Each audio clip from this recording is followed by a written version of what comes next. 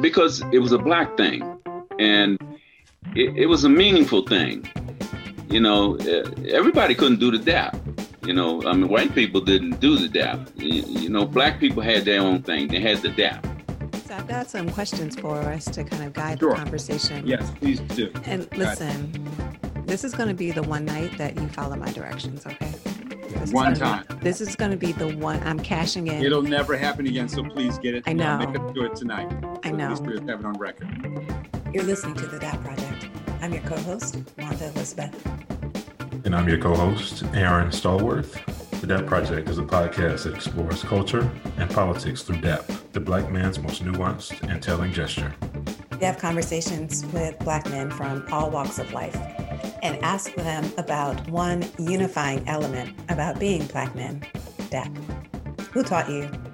Was it the cool ass uncle? What does it mean for you to give or receive a DAP? As Aaron likes to say, these are real Black man issues. Of course, DAP is really an entree to have deeper conversations about identity, politics, love, and power. And this is what we do here at the DAP Project. In this week's episode, the DAP Project season finale, we talk with two of Rhonda's older brothers, Andre Robinson Jr. and Daryl Robinson. Not to confuse you, but Rhonda calls Andre by his family name, Robbie. Robbie and Daryl are the oldest of our family children, and they are known as storytellers. However, this was the first time I had the opportunity to really listen closely about their childhood and how they thought about being Black men through the lens of DAP. But before we get into the conversation, let's chat for a minute about this past year and the new year ahead.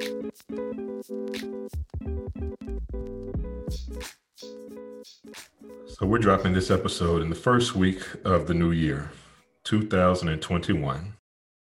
What are a few things you're leaving in 2020? And what are you bringing into 2021? That's a good question. Okay, leaving in 2020, what I hope to be leaving in 2020. Well, I threw it out, so yes, it's gone. So practically speaking, I'm decluttering. I still have case studies from grad school, despite zero intention or time of reading them. And those cases are now on the internet, so I don't need the paper copy. What am I doing? Since I'm spending 270,000 hours a week in the same room, I need to refresh the energy, and that does not include old graduate school case studies. Also trying to leave in 2020, and keep me honest here, that little voice that says things aren't going to work out. Why does doubt have such a strong grip? I don't understand. Where is the Roach spray for doubt? Anyway, so taking with me into 2021, I have a few things on my list. Developed a few good habits, then relationships that emerged in quarantine. Something good came out of this. I've been regularly hiking, running, biking in Rock Creek Park. It's all over my Instagram. My bike's name is Blue, gender neutral, completely amazing. I'm bringing with me into 2021 some girlfriends. Shout out to Team Glaze. We exercise remotely together. My bestie and I have returned to a childhood habit of talking at least a couple times a week. Shout out to my bestie. She knows who she is.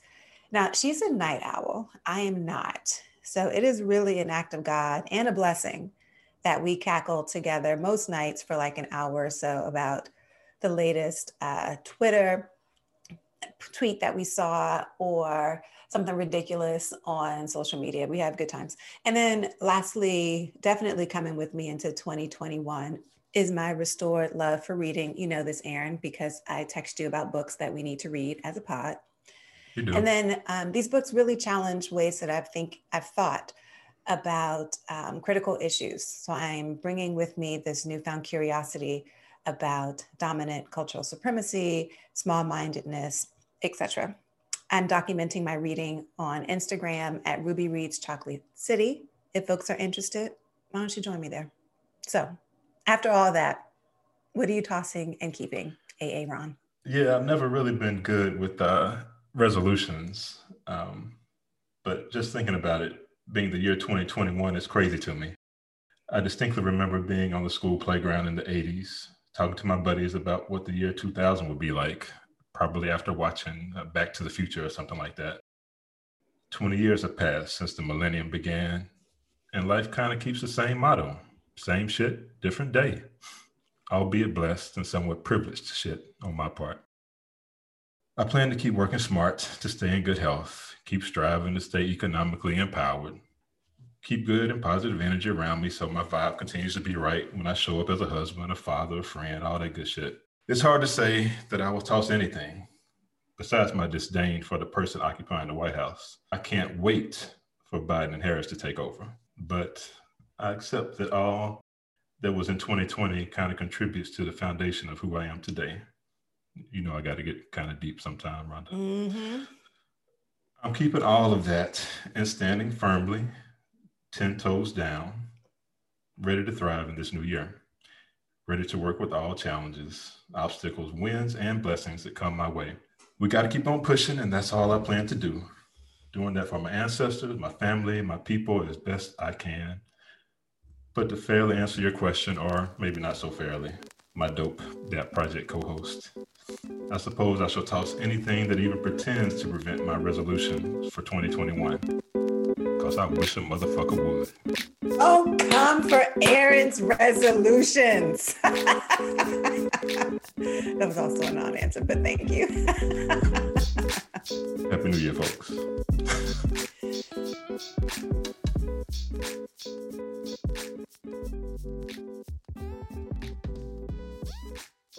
You're listening to The DAP Project. I'm your co-host, Rhonda Elizabeth. And I'm your co-host, Aaron Stallworth. So throughout our interviews on The DAP Project, we have heard from friends of ours in Generation X, younger dudes in Gen Z, millennials, zennials, about how they learned and used DAP.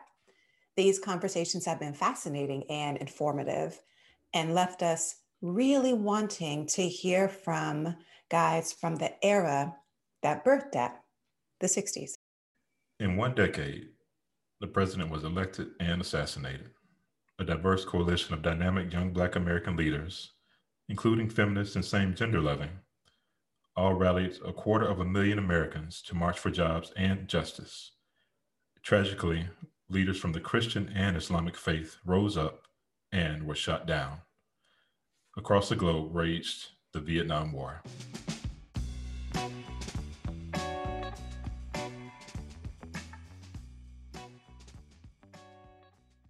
It's been more than a few years for some of us since studying world history. So here's a brief refresher on the Vietnam War. The war began in 1955 and continued for a decade before the United States entered in 1965. It was the first conflict where Black and white soldiers were fully integrated, 17 years after President Truman issued Executive Order 9981, which desegregated the military. An estimated 300,000 Black men served in the Vietnam War. However, the written order to integrate did not eliminate racial hostility or discrimination against Black servicemen. Gerald F. Goodwin describes in a New York Times op-ed from 2017, entitled Blacks and Whites in Vietnam, that Black men were disproportionately given the dirtiest and most menial task, disproportionately punished, and awarded fewer promotions. When reports of Dr. King's assassination reached Vietnam, Goodwin writes that there were reports of Confederate flags hung outside of barracks and at least 3 cross burnings. After King's assassination, racial incidents on some U.S. military installations were a daily occurrence. Black servicemen refused to concede to racism in the military. The Black Power salute that conveyed strength, confidence, and love was banned in Vietnam, and DAP was born. For much of their childhood, our guests, Robbie and Daryl, were shielded from this tumult, growing up in a relatively quiet neighborhood in Northwest DC, learning life lessons from their parents, namely their dad. The Black men cooled they would learn from a cousin who lived across town and from Richard Roundtree and Melvin Van Peebles on the big screen. This is the DC, and these are the times that influenced the men Daryl and Robbie became. One of Daryl's earliest memories about growing up in DC and learning lessons from his dad involved a house on 15th and Constitution Avenue and their boxer, a dog named Chris. Leaving that neighborhood, and I think specifically after someone stole our dog, stole Chris, our boxer, from the Constitution Avenue location. And then my father contacted the police, and then we find out they ended up in Northwest at I think it was a veterinarian hospital, wasn't it, Robbie?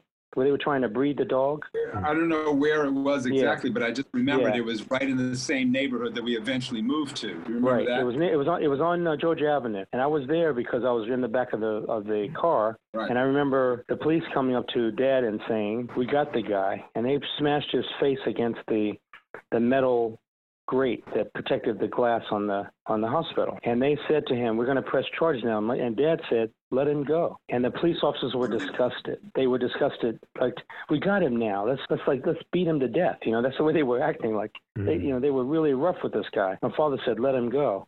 And I was in the car going, "Dad, man from uncle him, chop him or something, kick him, beat him."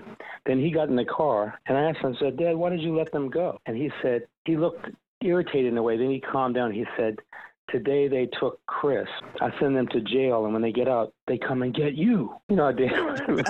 Yes, I can see that's very dramatic. He scared the crap out of me. I'm going, "They'll come and get me. What did I do?" So how old were you when you kidnapping children out here? I think I was 7. So you were pretty young when you guys moved over here to Northwest. Yes. Dad never let a lesson get by. Oh, of course. He really never let a lesson of any kind get by, and that lesson stayed with me for years. I mean, I told every friend I had about his compassion.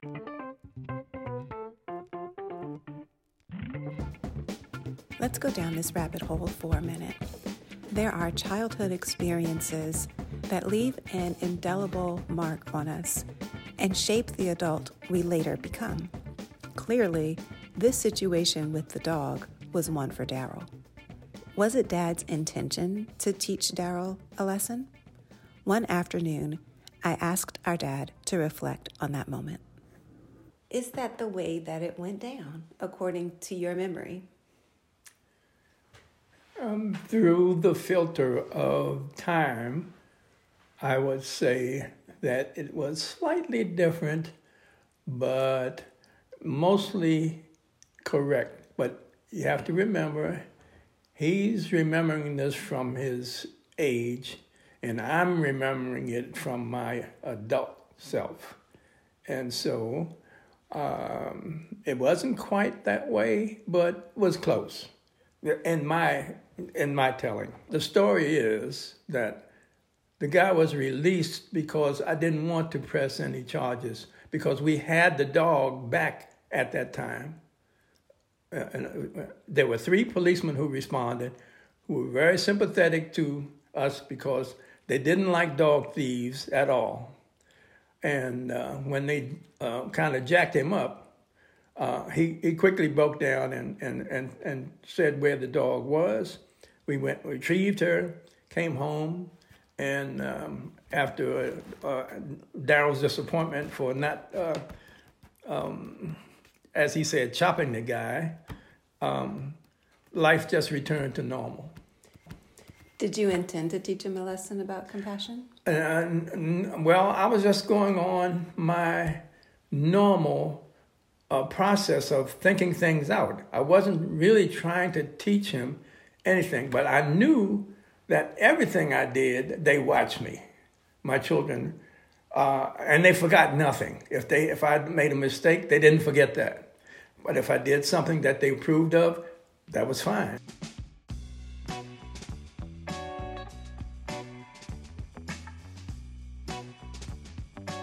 Louis Ribot Junior High School opened in 1966 as the DC public school for kids in Manor Park, the boys' new neighborhood. Today, it's a public charter school. Both boys had attended a nearby Catholic school up the road on Georgia Avenue, but Daryl transferred to the new public school, while Robbie remained in the square world, let him tell it, of Catholic school. In public school, Daryl learned a few lessons right quick. Unlike at his Catholic school, at DCPS, neckties were optional, and unless you befriended the school bully, payoffs were mandatory. Then there were the neighborhood gangs to steer clear of. This was a confusing and critical time, and they learned to define and defend themselves as young Black men. We begin every interview with one question. Where did you first learn DAP? So I was in more of a square lane than Daryl was, because he left the square world of Catholic school and went to be with his friends who lived in the neighborhood. So I would say he was probably the earlier experience with, that street culture that comes from, the neighborhood culture, if you will, or the communal culture that DAP grows out of. Because it's really a recognition strategy, right? It's I see you, we're in this together and we have something that nobody else has. That wasn't a thing in Catholic school that much. So Daryl probably has more to talk about that in terms of what was going on at Rabot. Oh, yeah. Daryl, when did you go there? 7th grade? It started in the 7th grade when it was a brand new school. It was the first year of its opening, and I was in the 7th grade, and then Mom happened to work in the office, which really made it colorful. 1969. What's interesting about what Robbie said is I had my own culture shock leaving Nativity because I went to school the first day with a jacket and tie on. And I was put in the classroom with every thug that existed in the school. Why they got to be thugs? I'm saying they were thugs. They were legitimately thugs. They were the ones that were targeted, labeled, thugs, and feared by the rest of the school. The first day they called me bow tie boy because of the tie. They slammed my tie in the locker. After they got it off your neck, I presume. Well, no, they locked it in with it on my neck. On your neck. Yeah. Was it indeed a bow tie or was it a regular tie? Right. And no, it was a regular tie, but the bow tie boy was funnier. Gotcha. Yeah, and I was rescued by the thug Hawk, was the meanest guy at Rabot. And he's the one that pulled the tie out of the locker and said something like, it was like one word, one syllable. But then I did his homework for him in the morning in homeroom, and he became my Luka Brogdon. Nice. So I never had any trouble after he defended me once in the gym where I shot a ball and a ball bounced off of, I remember the guy's name, Darryl Green. I mean, not the football player, of course, but another guy. And he came over and caved my chest in because the women's locker was open. The women's half of the accordion doors that separated the gym were open, and he was embarrassed. And then here comes Hawk out of the stands. All I know is the guy ended up like 20 feet away with his head upside down in the bleachers, and he said, "Don't mess with Da ever," or whatever. Da, well, that became my DAH. Yeah, became my nickname, and I stood behind him just like any movie or play. I said, you watch yourself with me, Buster. Whatever I said at the time. But Robbie's right. It was the first thing that happens in those schools is they teach you who's boss and the hierarchy of the powerful. But did the Hawk then get a dap from you? Yes. There were gestures that people made all the time that were street-like Robbie said. And did you eventually pick them up while you were there? Yes. Yeah, you picked them up. Yeah, but no, it's okay. No, I'm saying there were significant ways to greet people in those days. Significant. There were gangs in those days. I don't know if you remember that, Robbie. There was the Marlboro 500 and 250, the Saints and the Warlords from Paul Junior High. Paul was a dangerous school compared to Rabot. Jeez Louise, right. We had to navigate that like a gauntlet. They let us out early to get past Paul Junior High School so we could get home before they let out. Who preyed on us 15 minutes early.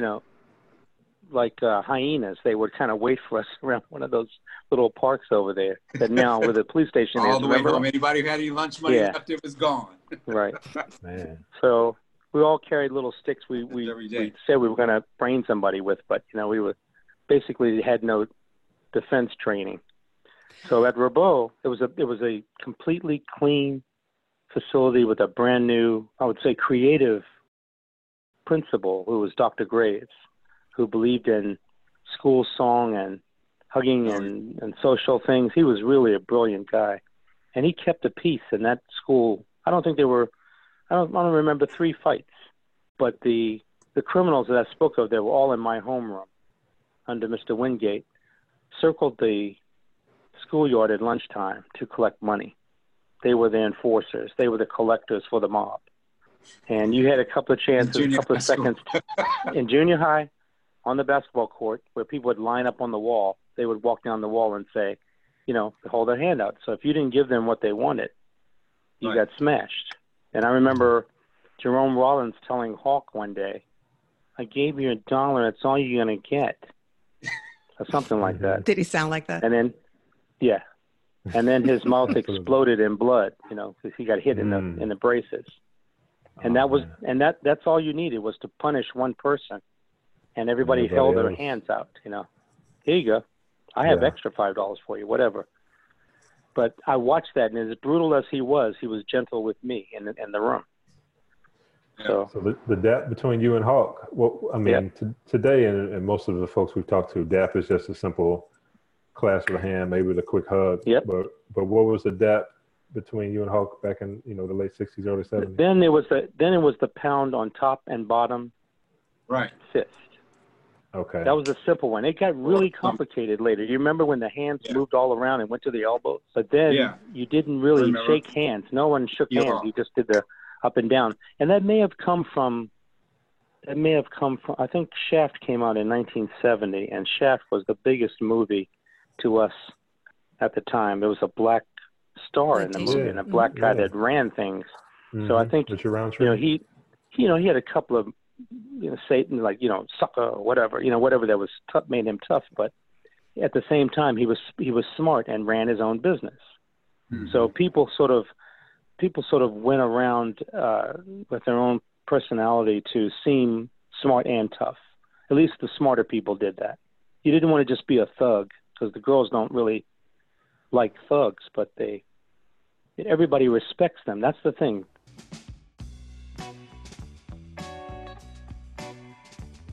So, as my co-host might say, these are real black man issues. How to appear tough, but not too tough, because you don't want to offend the person you're trying to impress. In this case, the ladies. Dealing with the neighborhood bullies, especially if you're a little on the small side, not exactly inclined to fight, as Robbie wasn't. Where Dad taught the boys how to be responsible, have good character, and keep their cool when their dog got stolen, they needed someone to teach them how to be cool, how to stop getting hemmed up in school hallways, how to understand man code. Because while watching Shaft was a start, Richard Roundtree on the big screen was no substitute for a real-life coach. At the DAP Project, we call this guy the cool-ass uncle. The one who knows how things be thangin', so to speak. Despite having more than a few uncle options, it was actually a cool-ass cousin who made these squares smooth. Enter Ricardo.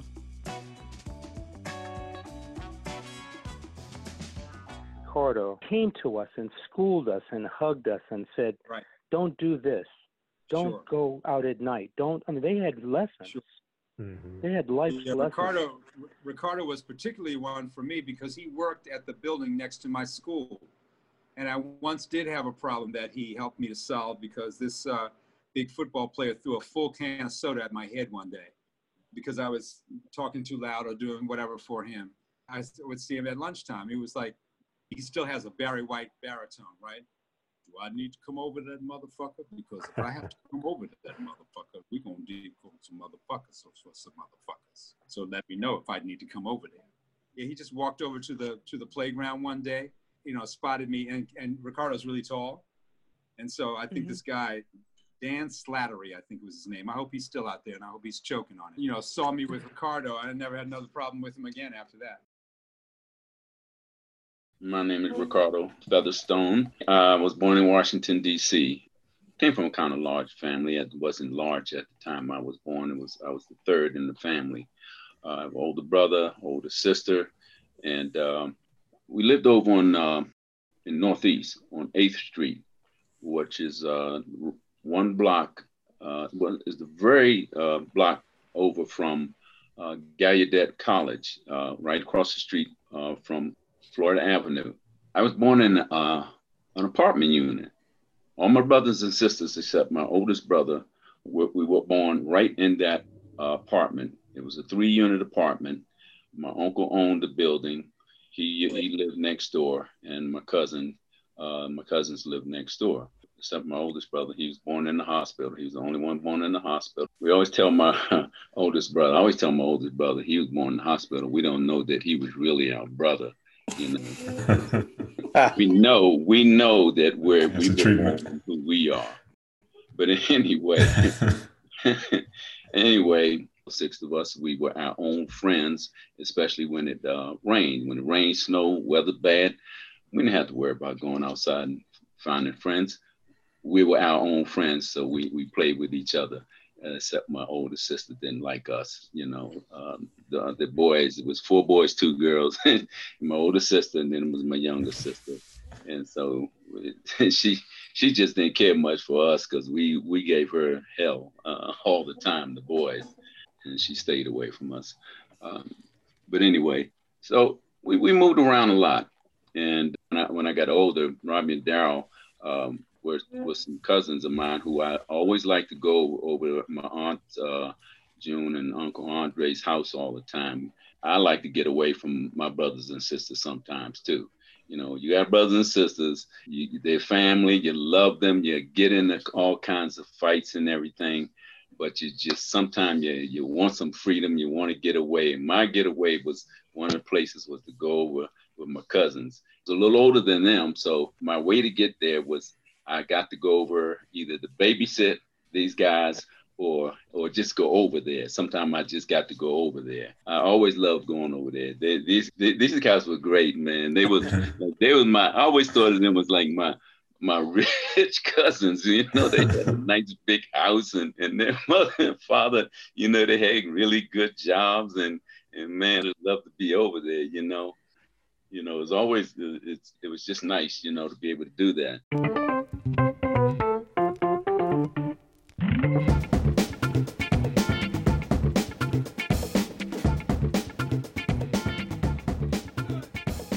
This was during the time of the Vietnam War when I got out of high school. When I finally got out of high school, I was still in Southeast.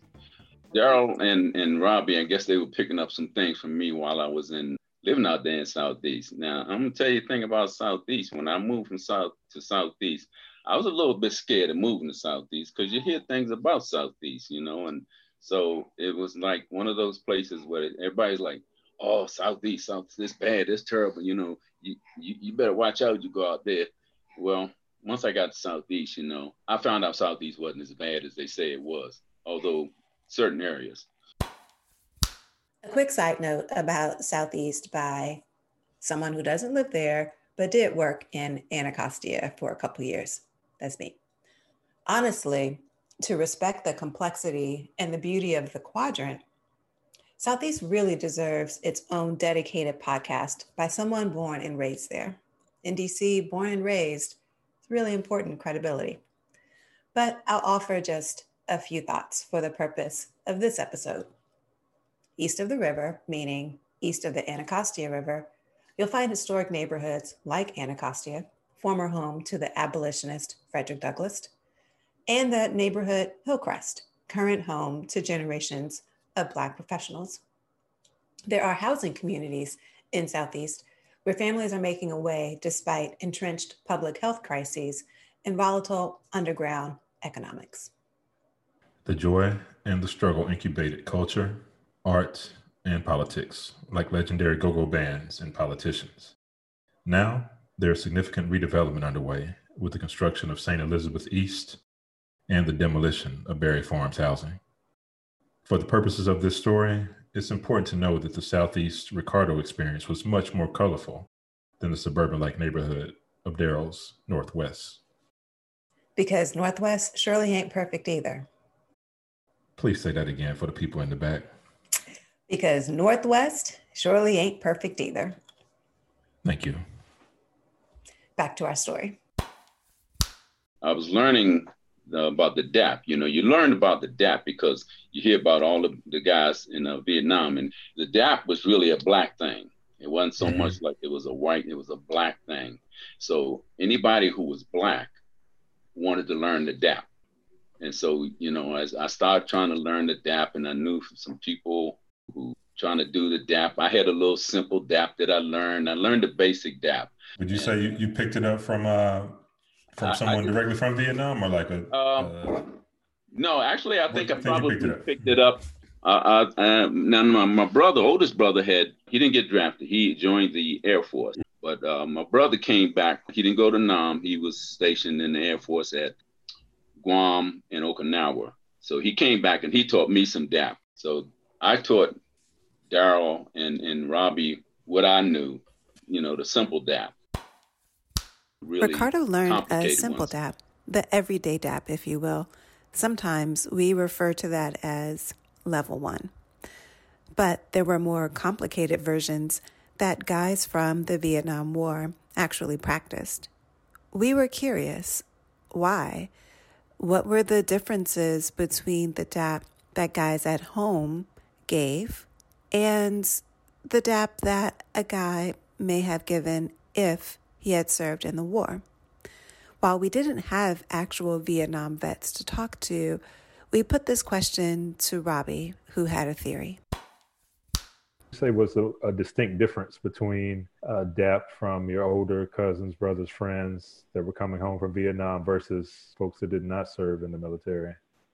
For me, the one from the guys that coming back from Nam had their own.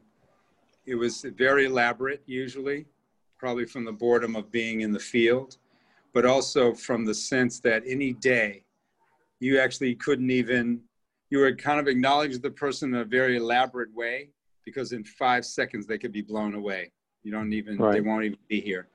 The loss of life was so immediate, could be anything, anytime. Bugs, disease, snakes, bullets. I mean, anything could take them away. So I found them to be highly insular. When they came home, there was a kind of automatic kind of thing to it, but it was a little bit dead. They weren't really, I'm being very general because it wasn't the same, of course, all across the board. Some people's minds were gone, and some people were just glad to be home, but they was still I was just in this horrific thing, and now I'm here with a refrigerator, and people are telling me it's like, glad to see you at home. But 14 hours before, I was just watching, people stuff body parts into a bag to put them on a helicopter. Right. You don't forget that shit.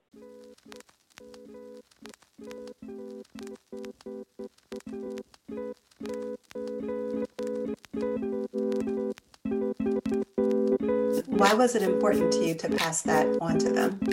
Well, because it was a Black thing, and it was a meaningful thing. Everybody couldn't do the dap. White people didn't do the dap. Black people had their own thing. They had the dap, and it was an important thing. It was, even going to Vietnam. I didn't try to get out of going to Vietnam. I did want to go. It's like a badge of honor. A badge of honor to go over there as a Black man, serve and come back. A badge of honor to know how to do the dap and to pass it on to other young brothers. And it was just something that you did. Even as Ricardo regarded dap as an essential cultural practice, it was shunned in Robbie's Catholic school, not unlike how some schools criminalize cultural behaviors today. Like you said in the intro, same shit, different day. That school was our only kind of sanctuary. There were 20 Black kids when I started and 2 when I graduated. So that shows you the pressure, the downward pressure on. Take all that dap, take those afros, take that language, take those army clothes. We would get in trouble for all that shit, right? But we were emulating guys returning from the war. Yeah. And a lot of them were coming back and joining the Black Panther Party or other, street kind of organizations like that. Not so much not for criminality, but for political purposes. Yeah. As influential as Ricardo was on Daryl and Robbie's lives, this was the first time that they had come together to discuss their friendship and to give Ricardo his flowers. Daryl described the impact of Ricardo in his life. Y'all, this was made for StoryCorps. Listen to Daryl's reflection. I think Ricardo may not realize how important he was because we really didn't have any exposure to culture, Black culture, or, you know, Black militants or anything like that. That Northwest was a haven, probably an escape for a lot of Blacks. It was a true suburb to me. Ricardo talked about the Vietnam War and DAP, and I want to say this. Do you remember the record, the album, Things Get a Little Easier Once You Understand? Do you remember that, Ricardo? About a boy who went to war, a boy who was telling his father he wanted to go to war. He got drafted.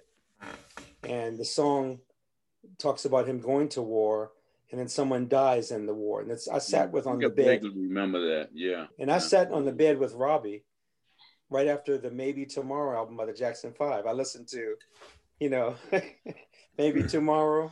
Right. I was sort of in I'm in a dancing daze. And Robbie puts on this heavy song. And it ends up with the person dying or the father hitting him or something happened. And I suddenly realized, okay, it's time to wake up. It's time to pay attention.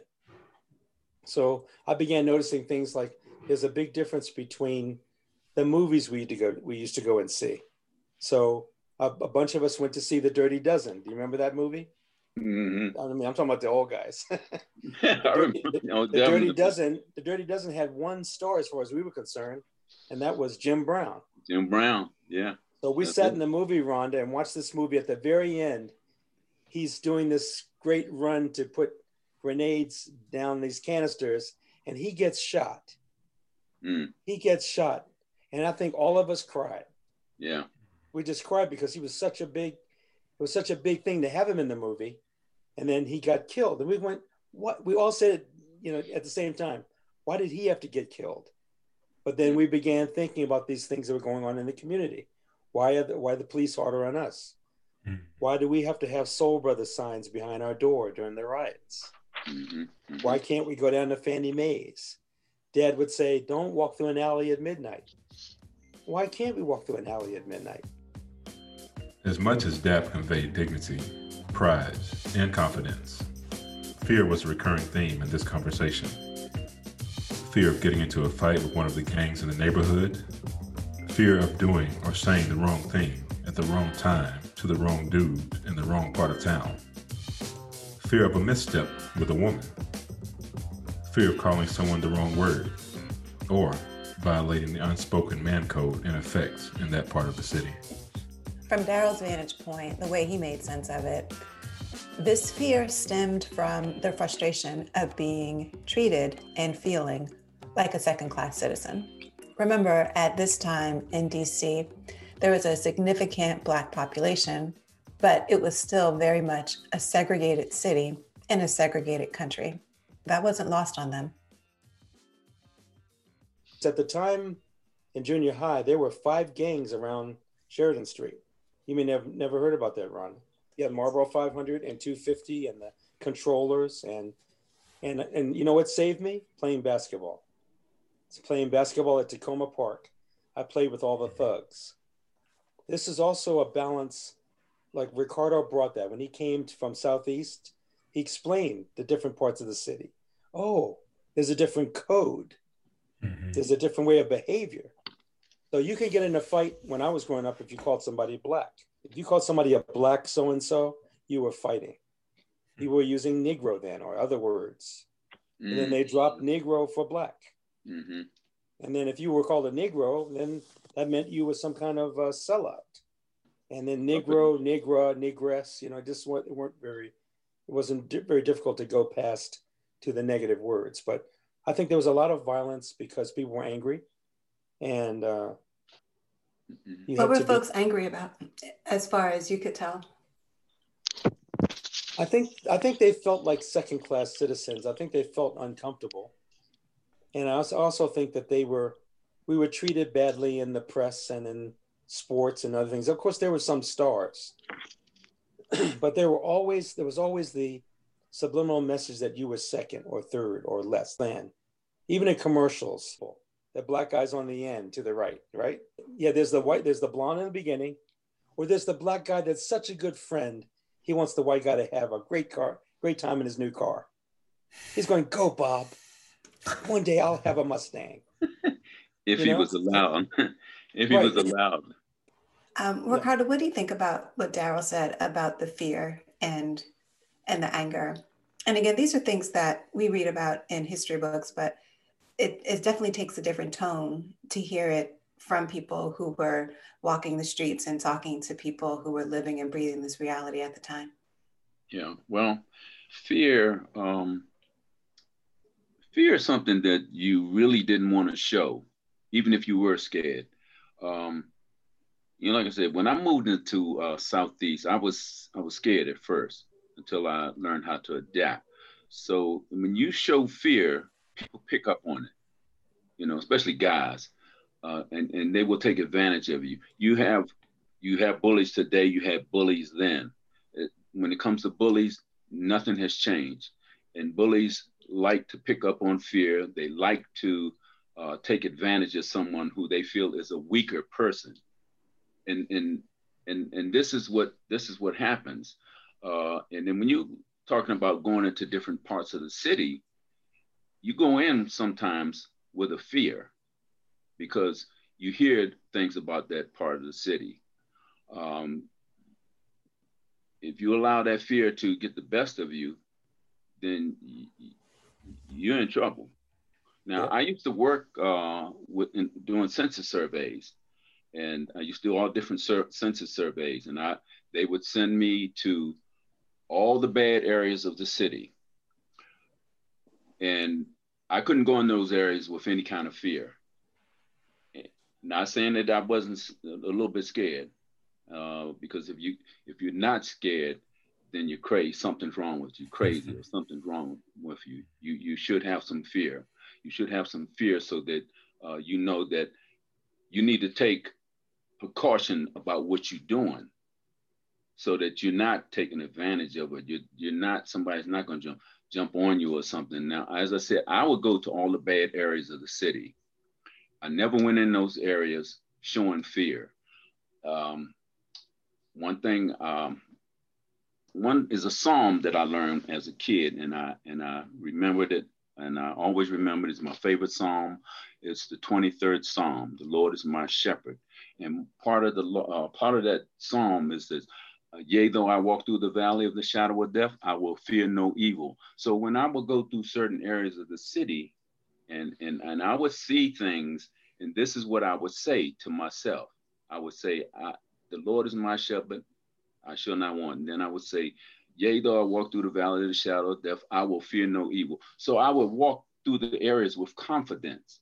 You know, when I say, yea, though I walk through the valley of the shadow of death, I was walking in the midst of these people. I was walking right through guys who selling drugs and shooting drugs. And I mean, just some of the stuff that I saw while I was doing surveys. And, you know, this is just, you know, this is how it was. This is how, you know, when you're talking about fear too, this is the stuff that makes you afraid. Do you feel, did that fear ever get validated? Were you tested from time to time while you're doing that work? I was tested because, you know, I would see, these guys would see me, and when I had my shirt and tie, they would make cracks, you know, they're like, hey, have I seen you before? And I'm like trying to be kind of friendly, but at the same time, I don't know these guys. I'm like, you know, all these drug people. I'm like, I don't know, maybe you might have. And they've been making cracks like, you know, you 5'0", and then I think, and I'm like, 5'0", you remember Hawaii 5'0", right? Mm-hmm. Oh yeah. So they're referring to the popo. They're like, you the 5'0", you the popo, or they're like, have I seen you downtown? Down at Indiana Avenue, that's what they're referring to. Judiciary Square at the courthouse. Like, oh no. I took that tie off and that white shirt. I had to go in these areas looking like the people, you know. When in Rome, do as the Romans do, you know, I had to start dressing down. I couldn't go in those areas.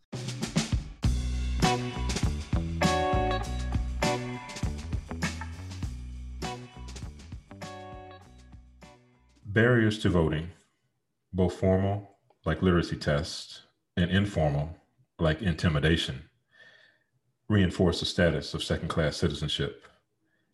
The Voting Rights Act of 1965 is considered one of the most effective pieces of legislation to combat practices and restore the power of the 15th Amendment, which essentially enfranchised Black men.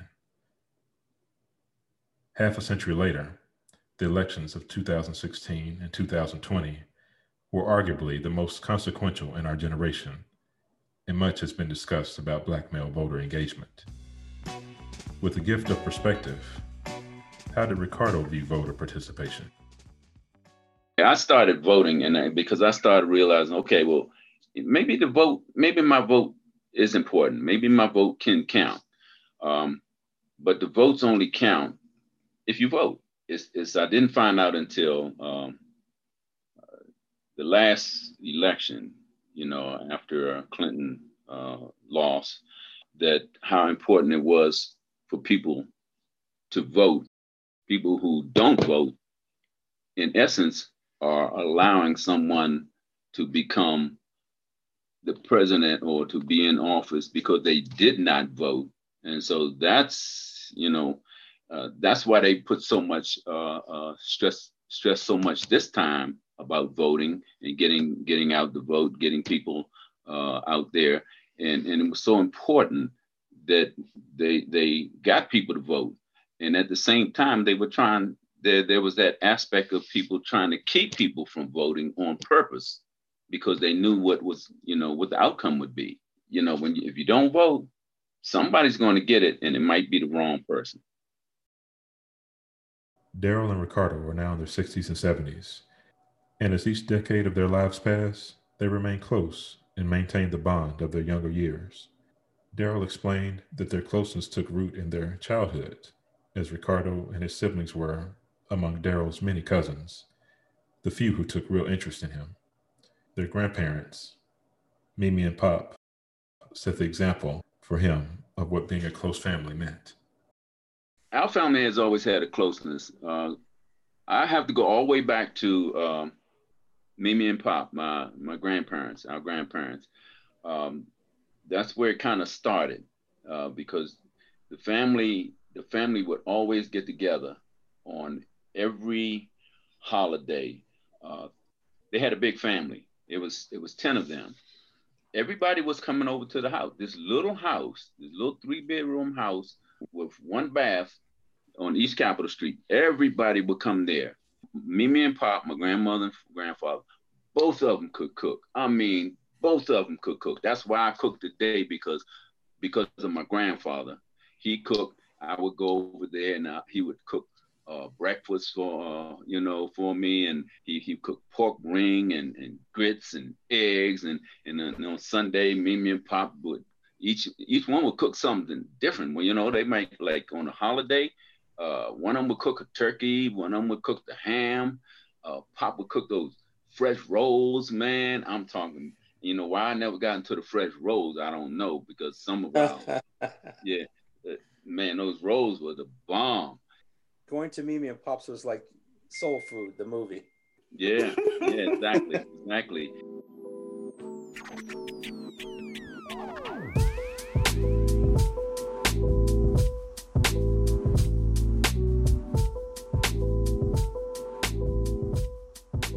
For the last year almost, COVID has imposed a moratorium on DAP, where DAP was a way that Black men check in on each other and ask what's good. Not dapping is actually the better way to stay safe. But how long until guys can safely return to the Black man's handshake? 20,000 years of human history says that you come and you bow or you offer something or you touch that person. Mm-hmm. DAP is a kind of social agreement to touch with each other. Men don't generally hug it out, unless it's been a real major confrontation. That changed a little bit generationally. There's much more hugging, much more expressions of love, much more. My father didn't say I love you to me until I was like 40. And generationally, I think that this is such an enormous sea change that's put on top of it. I think there's going to be a new form of it. We will rediscover it because we still need to do that connection. We go back to some kind of elaborate head nod or, whatever, so something will happen because that is our cultural affirmation above and beyond that we're okay, because we're not always okay because we live inside of the pigmentocracy. So we could often be at risk in an office, in Congress, in over here, over there. So we always have to affirm, are you okay, brother? Sister, are you feeling all right? Are you okay walking to your car? Whatever that is, to make sure that that agreement is carried forth, that we are making sure that we're checking with each other to see if we're okay. And DAP is kind of a way of kind of doing that. You know what I mean?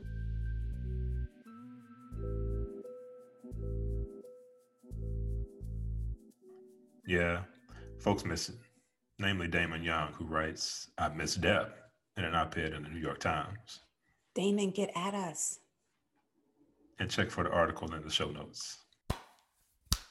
To feel properly greeted by my fellow Black man, DAP must be exchanged. Many cultures have their customary greetings. The traditional bow in China comes to mind. The DAP is that greeting for us. For me, only for decades, but as we know and have discovered through our DAP project conversations, this gesture has history that is over a century in the making, becoming a part of the DNA of Black men, and allows us to be seen, understood, and appreciated. Yeah, I remember watching Denver's video for the first time and how thoughtful it was, how enlightening it was to see elaborate handshakes in Sierra Leone. Over this past season, we've learned so much about our history, past and present. Without language, one cannot talk to people and understand them.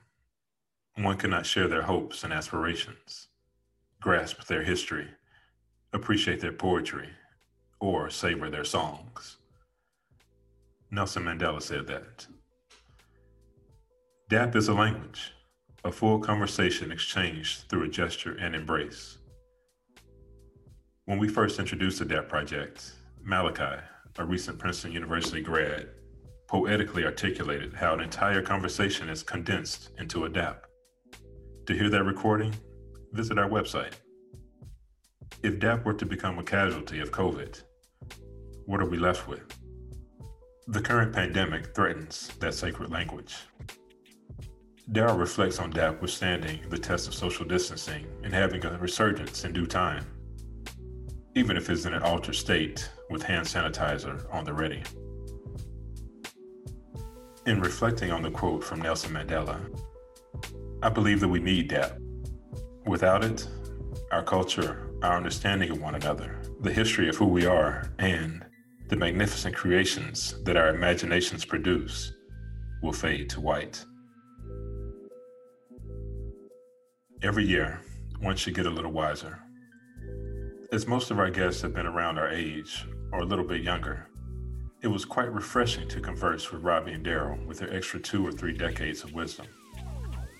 And I use refreshing intentionally because it is rare for me to have the opportunity to converse with men who are not my contemporaries, short of talks with my dad, who is only a couple of years older than Ricardo.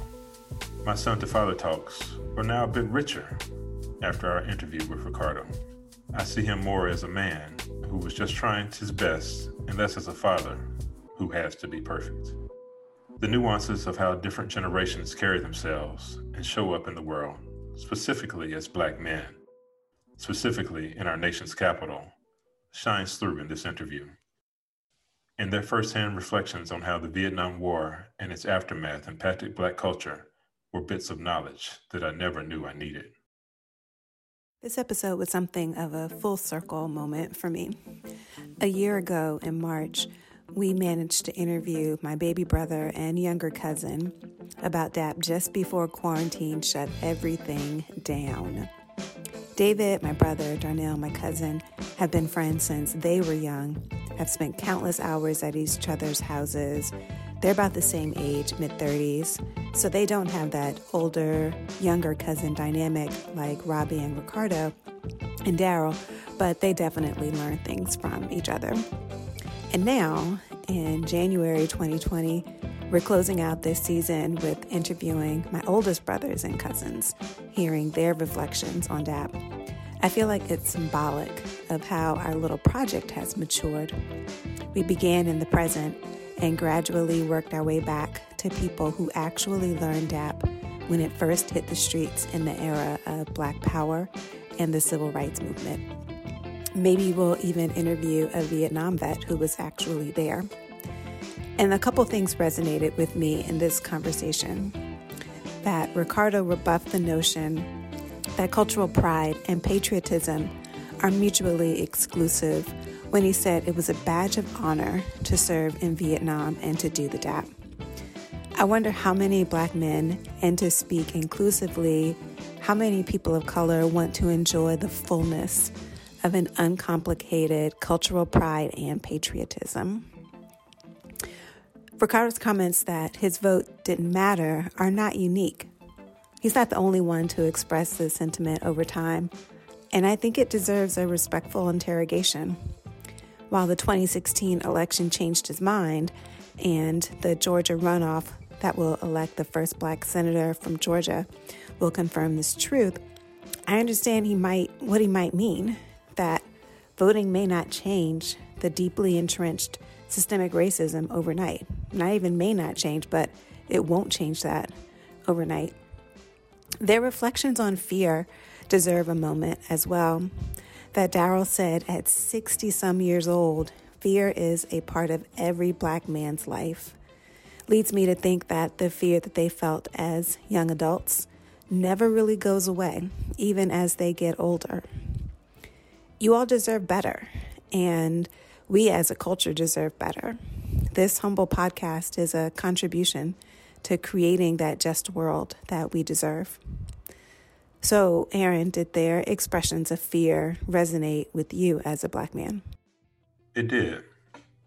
I will say that I don't experience physical threats on a daily basis, but fear is not always rational, not always a result of an actual threat.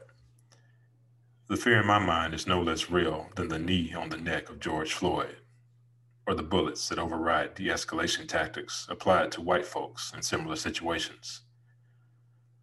I believe the fear from centuries of our ancestors being enslaved is in our DNA.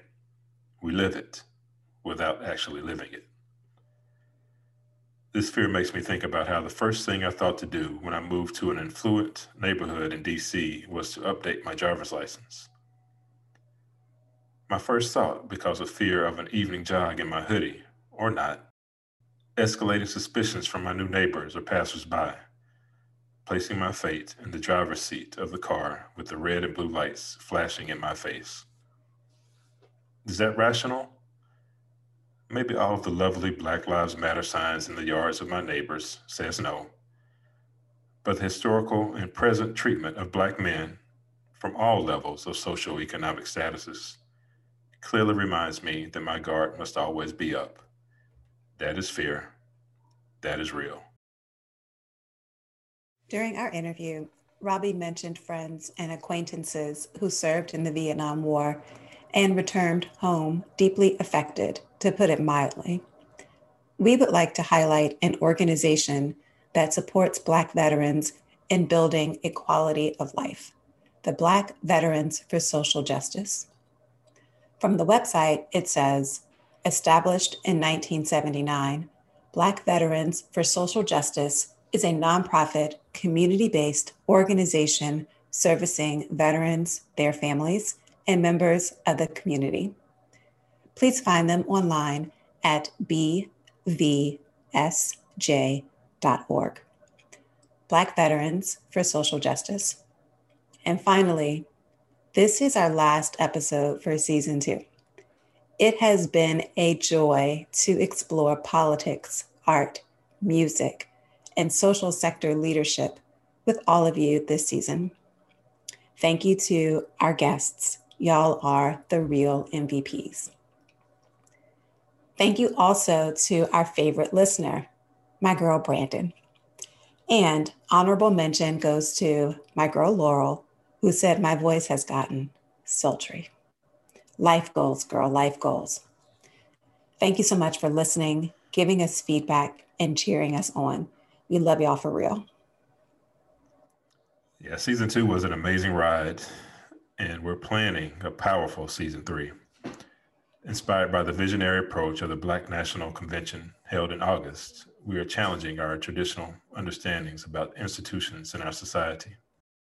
Education, economics, voter engagement, the carceral system, immigration, food, and climate justice.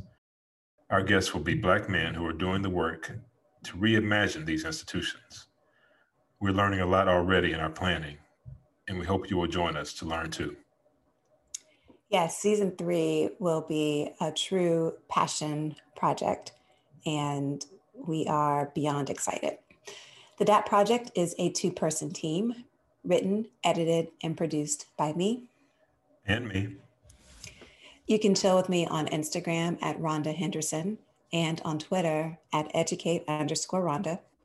Catch me on IG at Aaron.Stallworth, or reach out to the DAP Project on Twitter at DAP_project. That's DAP_project. And of course, we're on the web at thedapproject.com. Listen and subscribe on Apple Podcasts. Until then, be easy and read good books. Take care, folks. Peace. Peace.